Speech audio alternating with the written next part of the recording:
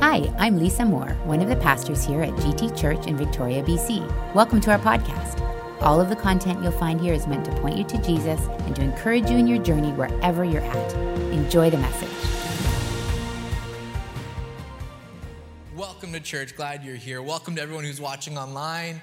Thanks so much for tuning in. We love you. I got to say, I'm happy to be here. I'm grateful for the opportunity to preach any and every time Andy allows me to. And so this is I'm excited for this morning. This morning's gonna be fun. I hope you're ready and excited. Before we begin, I just want you to know two things. One, I just really love you. I love this place. I was praying for you this morning, and I just so believe God has something wonderful for us today, wonderful for you. So whether it's your first time, whether you've been here many times, I want you to be encouraged. You're in the right place today. You're in a good spot. I want to butter you up a little bit because the scripture we're going to tackle is, I'm not going to lie to you, it's a little bit challenging and difficult. So me, my wife, and by that I really just mean my wife, had a baby, and little Levi, and he hasn't been around much, and they've been around much, but I just wanted to show you that. Now you can't get mad at me at anything I say in here, because I showed you him. And so that's LJ, and him smiling, and he gave us 5 like 5.5 hours straight recently. And all the parents say, come on, that's how we know Jesus is real, right there, because babies begin to sleep like normal humans. And so it's been really fun having 3. We're tired, but we're very blessed, and we're very excited.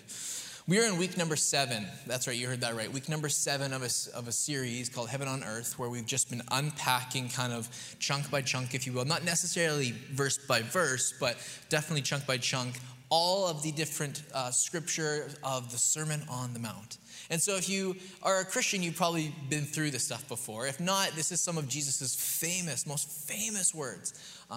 It's his manifesto. Many people, not even Christians only, but like many people have chosen to live a life that is just surrendered underneath really this teaching. Martin Luther King Jr. and Gandhi, these people heard the words of Jesus and were literally moved in such a way, especially the Sermon on the Mount, that they begin to live their life very differently. Today we find ourselves in kind of the second last spot there. And so we're going to be on page, I think it's 788 in the Bible in front of you. We'll have it up on the screens in Matthew 7, starting in verse 15. But before we do that, I just want to let you know, before we get into that, there's a couple of things. I want to kind of preface this chunk of scripture. If you read your Bible, this is one of those scriptures you kind of read and you're like, yeah, I don't need that right now. I'm just going to flip. I'm going to keep going. I'm going to find something that's a little more encouraging, because it can find, there can be some tension within it. Even myself this morning, I recognize the irony of a pastor who wants to teach on false teaching and false prophets, because that's where we find ourselves in. That's where Jesus lands himself. It's kind of funny, right? It's like parents in here, whenever you're telling your kids to not do something you definitely did all the time as a kid, right? You know what I'm saying? Even like, how old were you, Mom, when you got married? It doesn't matter. We won't need to talk about that right now. It's kind of like that. Like there's just a bit of like funny tension here. And I recognize that. I see the irony in it. I absolutely do. But I want to preface by saying this, because when you hear that term false prophet or false teaching, every single one of us carries a unique bias depending on maybe our church background or upbringing, and that's triggering something or not, that's bringing up feelings or not, or you're just like, I don't even know what you're talking about. Just get into it already, okay, Pastor? But before we do that, I just have to say, today's teaching is not to alarm anyone. I'm not trying to hurry or create fear. That would be, I think, wrong. God's word brings peace. His burden is light. His yoke is easy. Amen. And so that's not the point today, not to alarm anyone. It's not about creating an action plan to call out those false teachers. I would say and argue, and I'll get into in a minute, that is unbiblical. And so I just want you to know that the goal today is to simply see what Jesus is saying, which is this. He has a simple warning to help believers follow him and nobody else. That's what it's about. That's the general essence of what he's saying is, listen, you're going to see for many years, all the time, you're going to know that there's false teachers, false prophets, false even messiahs, he later says in Matthew 24, and he's going to say that. And you're going to see it today. And for us this morning, I want you to know, he's simply stating this. It's this. It's a simple warning to help believers follow Jesus, follow Christ with all we have and nobody else. You following me this morning so far? I just want to preface with that. With that in mind, let's jump to page 788 or Matthew 7, verse 15, if you brought your own Bible, or just follow along with me. Watch out for false prophets. They come to you in sheep's clothing, but inwardly they are ferocious wolves. By their fruit you will recognize them. Do people pick grapes from thorn bushes or figs from thistles? Likewise, every good tree bears good fruit, but a bad tree bears bad fruit. Verse 18, a good tree cannot bear bad fruit, and a bad tree cannot bear good fruit. Every tree that does not bear good fruit is cut down and thrown into the fire. Thus, by their fruit, you will recognize them. Do you see why I showed you pictures of LJ this morning? Okay, because it's a bit like, you know what I mean? It carries some weight. It definitely carries some weight. Let's go from the very top and kind of work our way down. Watch out for false prophets. False prophet is this kind of Greek word, pseudo-prophetus, which is really just fake or phony or pretend or imposter. I like that word phony. I don't know why. I think it's because it's like an old school burn, like, you phony, ha ha ha. In today's world, it's like, what? What are you saying? But it's an interesting concept. And in this culture, by this culture I mean what Jesus is speaking to, the people he's with, in this time, in this context, often you would have someone, a prophet or a messenger, come into town. You're just minding your own business. You're picking up groceries. You're dropping the kids off at whatever, I don't know. I'm making jokes. But you understand. You're walking in and someone would come in on a donkey and they would come with a message from God. They'd call you in and they'd show you the sorcery and tricks and all these things. Again, I'm throwing lots of words that have different connotations, but they would kind of show you this big ordeal. Why? To bring you in and to then share a message. Now for us, we don't see that nearly as much. It's not our context, but it's not that there's any less men or women claiming to have a message from God today. It's just the way the message comes. Radio, YouTube, podcasts, books, blogs, audiobooks, whatever it is, social media posts, Insta videos, etc.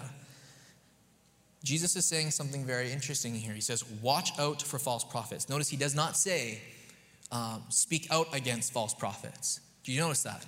He's saying, be aware, be mindful of, take caution, take heed. He's not saying, go and attack, go and get into debate. In fact, even in Peter, like we read that we should always build a case for the faith that we have, but he's not actually saying go out and exclaim and shout down and point at. Later in Matthew 24, he says, watch out. Acts 20, again, take care of your flock, be careful. We think it's our job to point the finger and post, and honestly, friends, like, it's frustrating. I do not believe it's our biblical mandate to go and push and point. I think it's actually unbiblical. Jesus talks about conflict resolution in Matthew 18. He breaks it down so well. And we think it's our job to post this and post that and create a YouTube channel just to tear someone down. Whoa. Did we not just read love your enemy and pray for those who persecute you? And so again, we have to take this chunk in context with the rest of the Sermon on the Mount. So I would just be mindful of that. He says, watch out, be careful. Realize, understand, look, see. But again, in this context, in our context, it's there, friends. I'm not saying it's not. And then he goes on to say something somewhat alarming. They come to you in sheep's clothing, but inwardly they are ferocious wolves. I smiled when I read that first time. If you saw me, you're like, what a weirdo. It's because there's another version that says ravenous wolves. And I don't know, made me laugh. My bad. Sorry, it just did.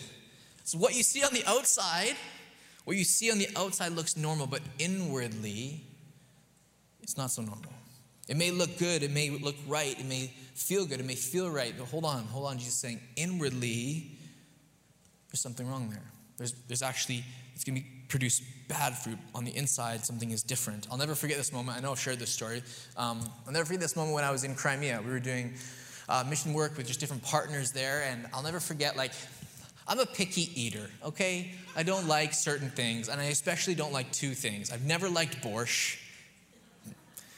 I feel like most of the room agrees with me in Jesus' name. Wow. And I've never liked dill. Dill is the worst thing you can put on anything. If you're Ukrainian here, I love you. If you have dill is in many dishes, you're awesome, you're wonderful. I just personally, it's not my favorite spice. Or is it a spice? What is it? Herb. Thank you in Jesus' name. False teaching. Thank you for rebuking me. That's great. It's not my favorite. I just don't like it. I don't know why. It's never been something that has been nummy on my tongue. I apologize. I was raised this way. And I remember coming down, and most mornings I didn't really eat much because, again, I'm a picky eater. Not their fault, my fault. And I remember coming down at most mornings and kind of eating, but not really, and enjoying it, not really, whatever it is. And one morning I came down to what was this beautiful crepe, a wonderful crepe with whipped cream on top. And I thought, Jesus, is this you? that you would bless me, because I'd been eating Snickers bars and drinking Orange Pop for about a week. And I was so excited. And you know that moment when you're so hungry and you're so excited, you just cut and put in the mouth. Like, you're not thinking, you're not looking. And what I thought was a beautiful crepe and whipped cream turned out to be a beef and dill burrito with sour cream. You know? It's good. It was not good for me. It's funny, most of the team ate it and loved it. Some of you in here are like, I'd take a beef burrito right now. Come on, somebody. On the outside, it looked like one thing. On the inside, it was very different. What I thought it was going to taste like and look like and be like was not what it tasted like and looked like and was. It can be really simple, right? It can be something so small. It can look everything. It can be packaged the right way. And in fact, it's very much not the case. I think this is the case for if you're a Christian, if you're seeking, if you're not a Christian and you just got dragged here this morning from a family member, whatever it may be. There's a lot of Christian language that sounds accurate. There's a lot of Christian terminology and things we say that sounds right and appropriate and theological and like sound doctrine, when in fact it's not. I'll just pick one and let's just unpack it so we have a better idea. And I'm kind of picking on the young adults because I've been preaching this and saying this at the 6 again and again. I keep hearing this thought or this phrase, have grace for yourself. It comes up a lot in literature. I see it in books. I see it on Instagram posts. I see it on all sorts of things. And if you've said that to yourself or you've said that or you've reposted it, I'm not here to, again, point the finger. I just want to point out what I see. Even I myself have thought this and said this to myself. But what's interesting about this statement is it sounds right? It sounds like, I get what we're trying to say. Be mindful, like don't be so hard on yourself. Don't stop creating more shame in yourself. I get that. Be kind, be nice. I understand that. Yet, here's the thing. Our sin, when we sin against the Lord, we sense that, we know it, we feel it. And God isn't asking us to just be nice to ourselves. He calls us to repentance. Because my grace is not enough for me. I can't save myself. I need a Savior. I can try and wash this clean all I want, and yet the fact of the matter is, I am a sinner saved by grace. When Jesus talks to Paul, he doesn't say, your grace is enough, all you need is you have enough strength to do this. He says, my grace is enough. In your weakness, I will be made strong. You need me, Paul. You need me. And I'm saying to you here, we don't have enough grace for ourselves. We need the grace of God that is wonderful and it's everlasting. And as far as east to the west, he wants to break down and take care of your iniquity. He loves you enough that his saving grace covers a multitude of sins, all of the sins of this room. You don't have what it takes. He does.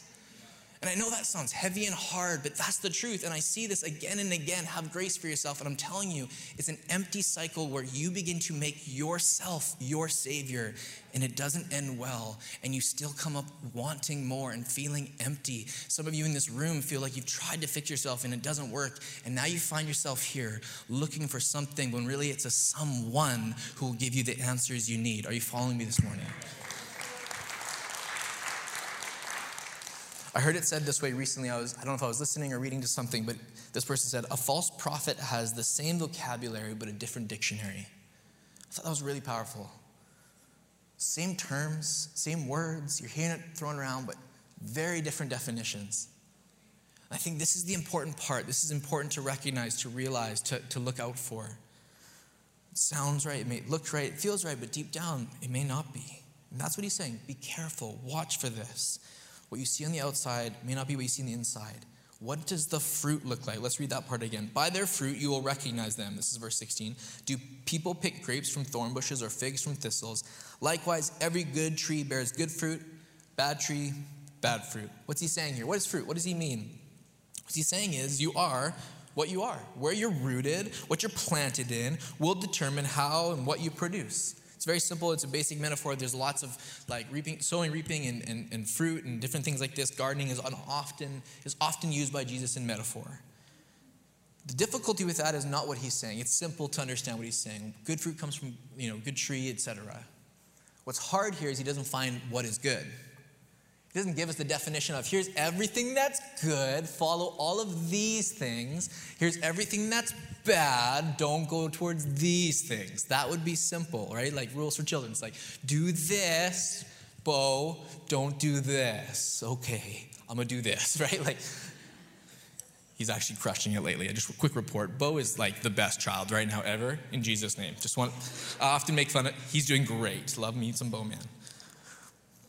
And we read this and we have a difficult time because we hear one preacher say, no, you're called to be wealthy and affluent and rich, and that's God's plan for you to always be happy. And then we hear another preacher say, you're called to sell all your possessions and give to the poor, and that's a good life, and this is a good life. And so we honestly are stuck wrestling, asking, well, who's right and what's good, what's bad? I understand the tension. I do understand it. So who is right? What is good? Who defines? Who decides? Friends, if you're a believer in the house, Jesus does. And it seems like a simple answer, but again, this is an important moment to understand. He defines morality. He gives us the right and the wrong. He shows us love, like sacrifice, humility, and he shows us what pride and ego and heaviness looks like. If you're not a Christian in here, can I encourage you to ask yourself this question? For you, who defines morality?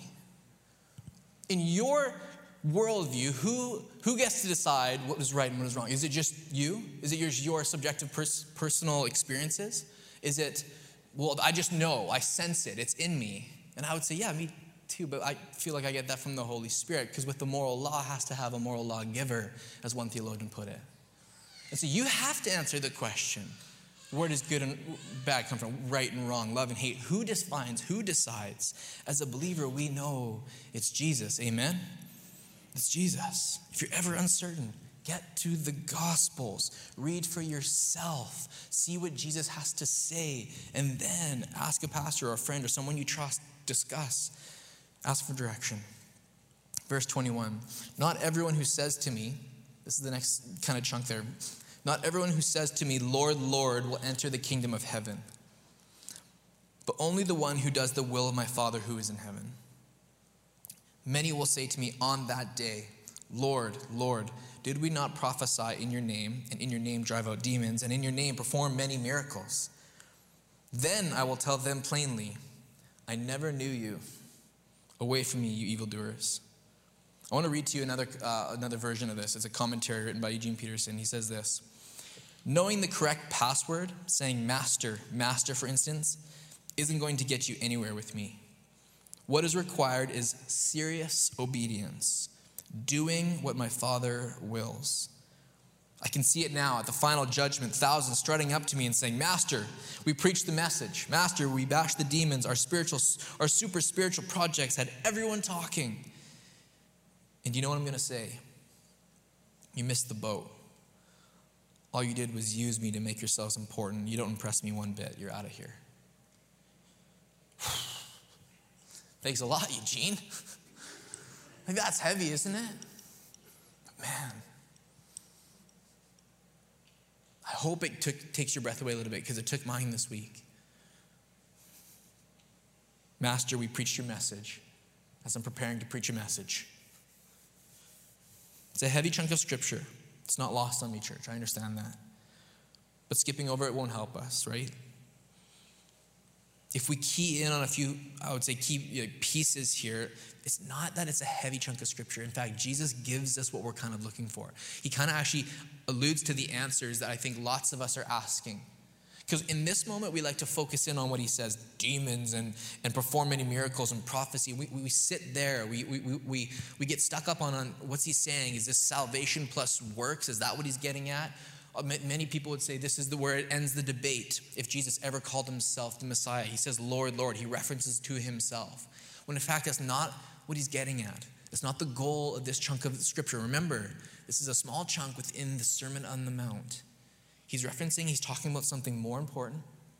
He's actually getting to the heart of the issue. He actually gives us answers. He says, not everyone will enter, but, this is important, you should underline this in your Bible, the ones who do the will of my Father in heaven. So he actually shows us what he's looking for. He gives us an idea. He's saying, not everyone, but trust me, there will be people, and it's the people who do the will of my Father.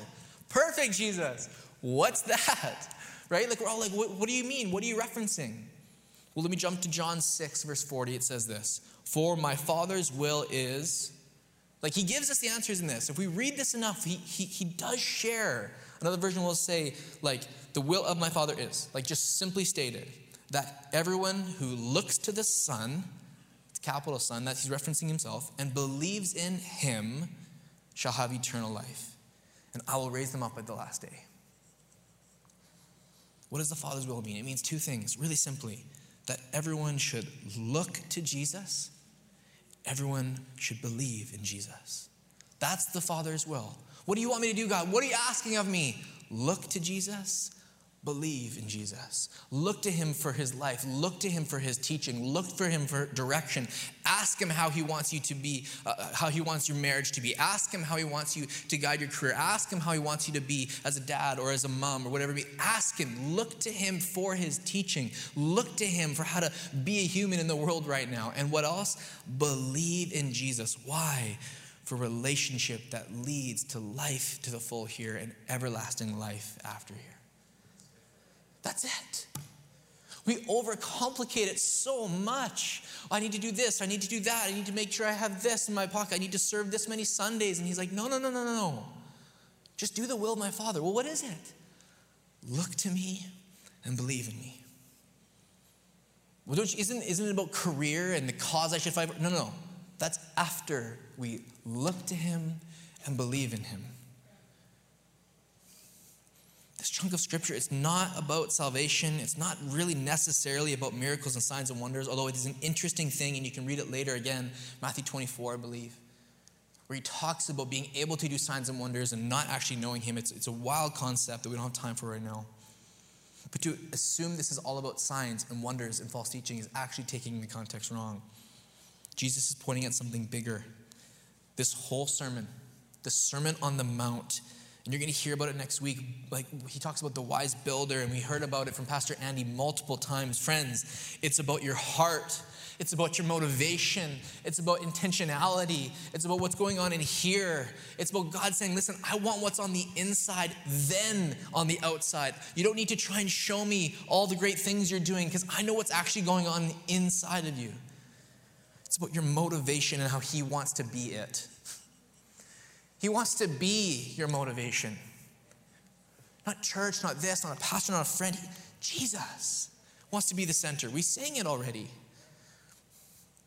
His love for you, your love for him, that bond, that relationship, it's what he's after. He's saying it's not really about what you do, although that comes next. That is important, and he will reference that. But first, he says, do you know me? That is got to be the most chilling thing at the end there, isn't it? Going back. Then I will tell them plainly, 4 words, I never knew you. It's interesting, you may know God, but the question we should ask is, does God know me? We may know God. We may know him here. We may know him here. We may know that this plus this equals this, that his grace is enough, that I should read my Bible when I wake up during breakfast. We may know God, but does God know us? Do you let him in? Do you do as the psalmist says and you say, search me, O Lord. Know my every anxious thought. Man, that's what he's getting at. This word know really is important, because he's not talking about a head knowledge, right? He's talking about something deeper. It's this Greek word gnosko. And he's describing an experiential heart that is undertaken like deep knowledge and understanding. That's what he's referencing. It's a heart relationship. In John's gospel, he actually says, to come and know his divine messianic dignity. That's how he describes this Greek word in John's gospel. To come to know and understand his divine messianic dignity. Friends, that is the invitation this morning. That's the invitation here as I close. Come and know that Jesus is good and true and knows what's right for you. Come and know that he loves you and he sees you. Friends, stop. Let's not just be Christians who know God in our head, but he knows us and we know him in the heart. Know God that he may know you. I find this idea of knowing just extremely compelling.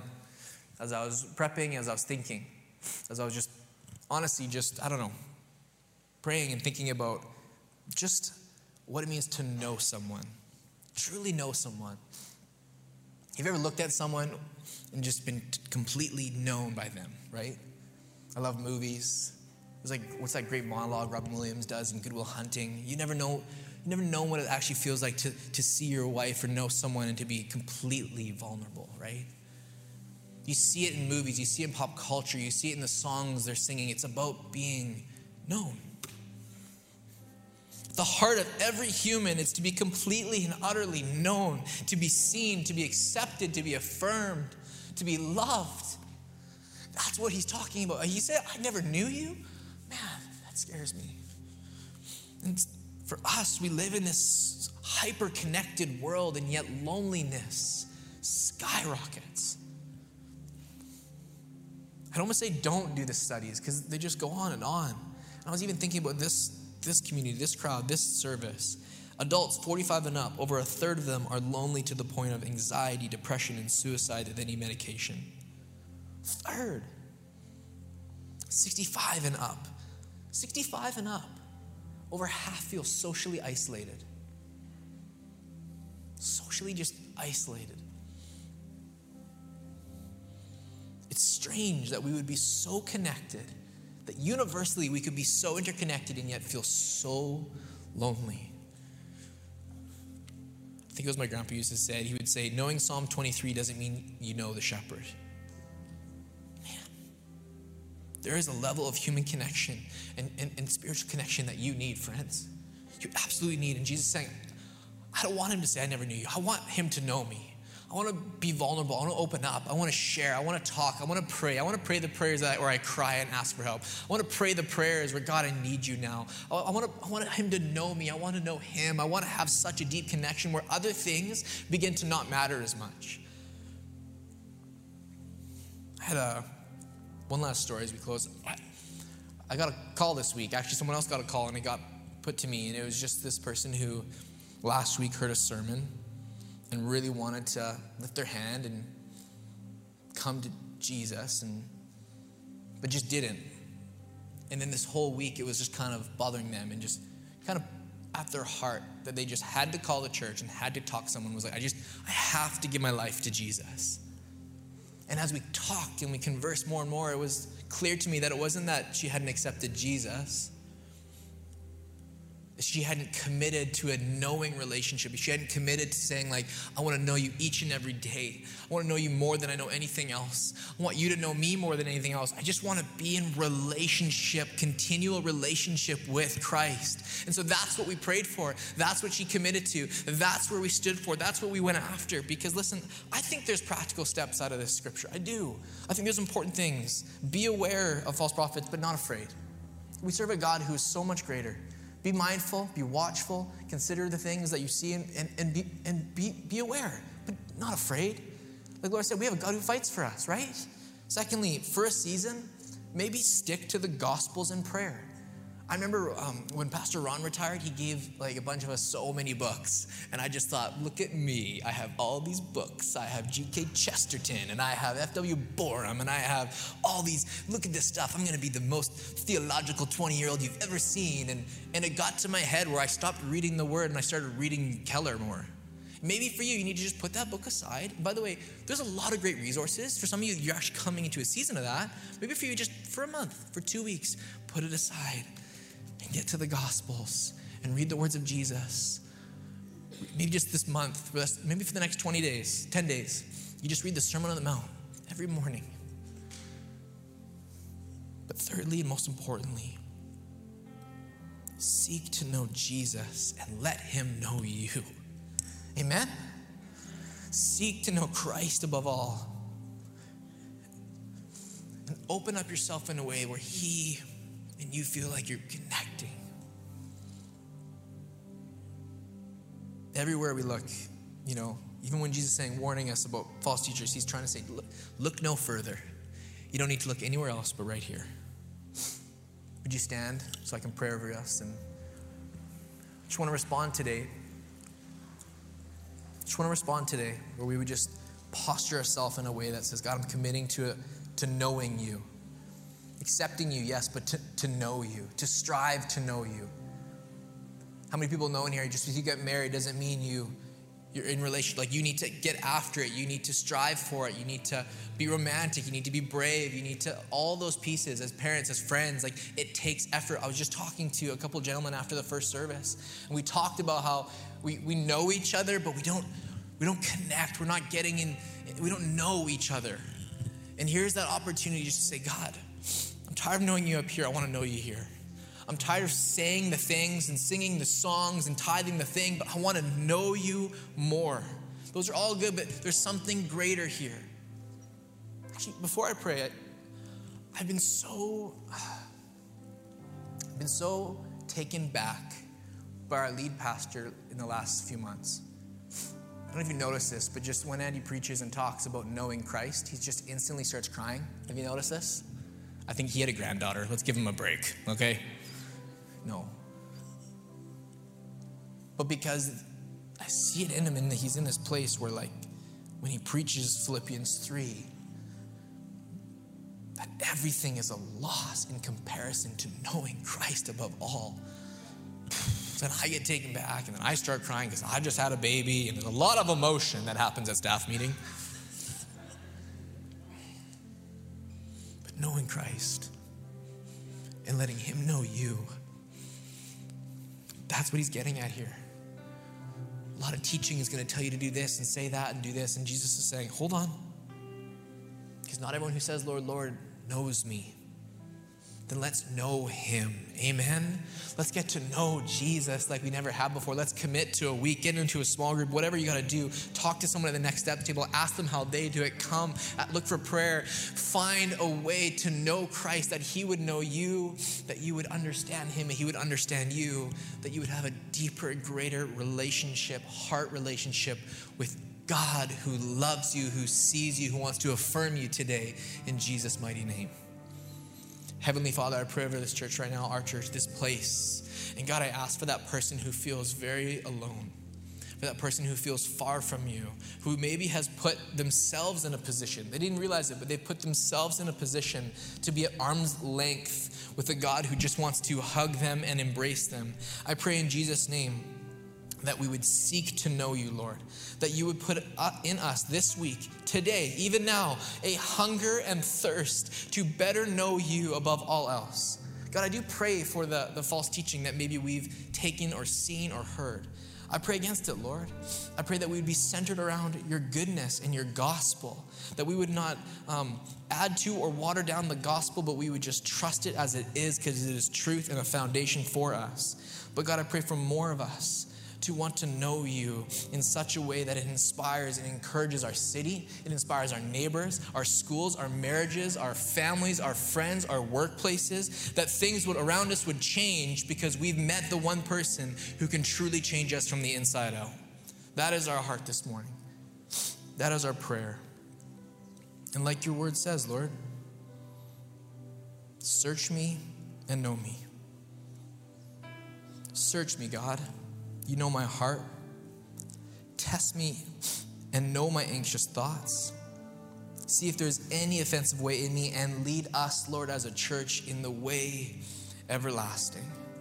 We look to you. We love you and we need you. It's in your name we pray. And everybody said, come on, everybody said, let's worship God. Let's sing to him.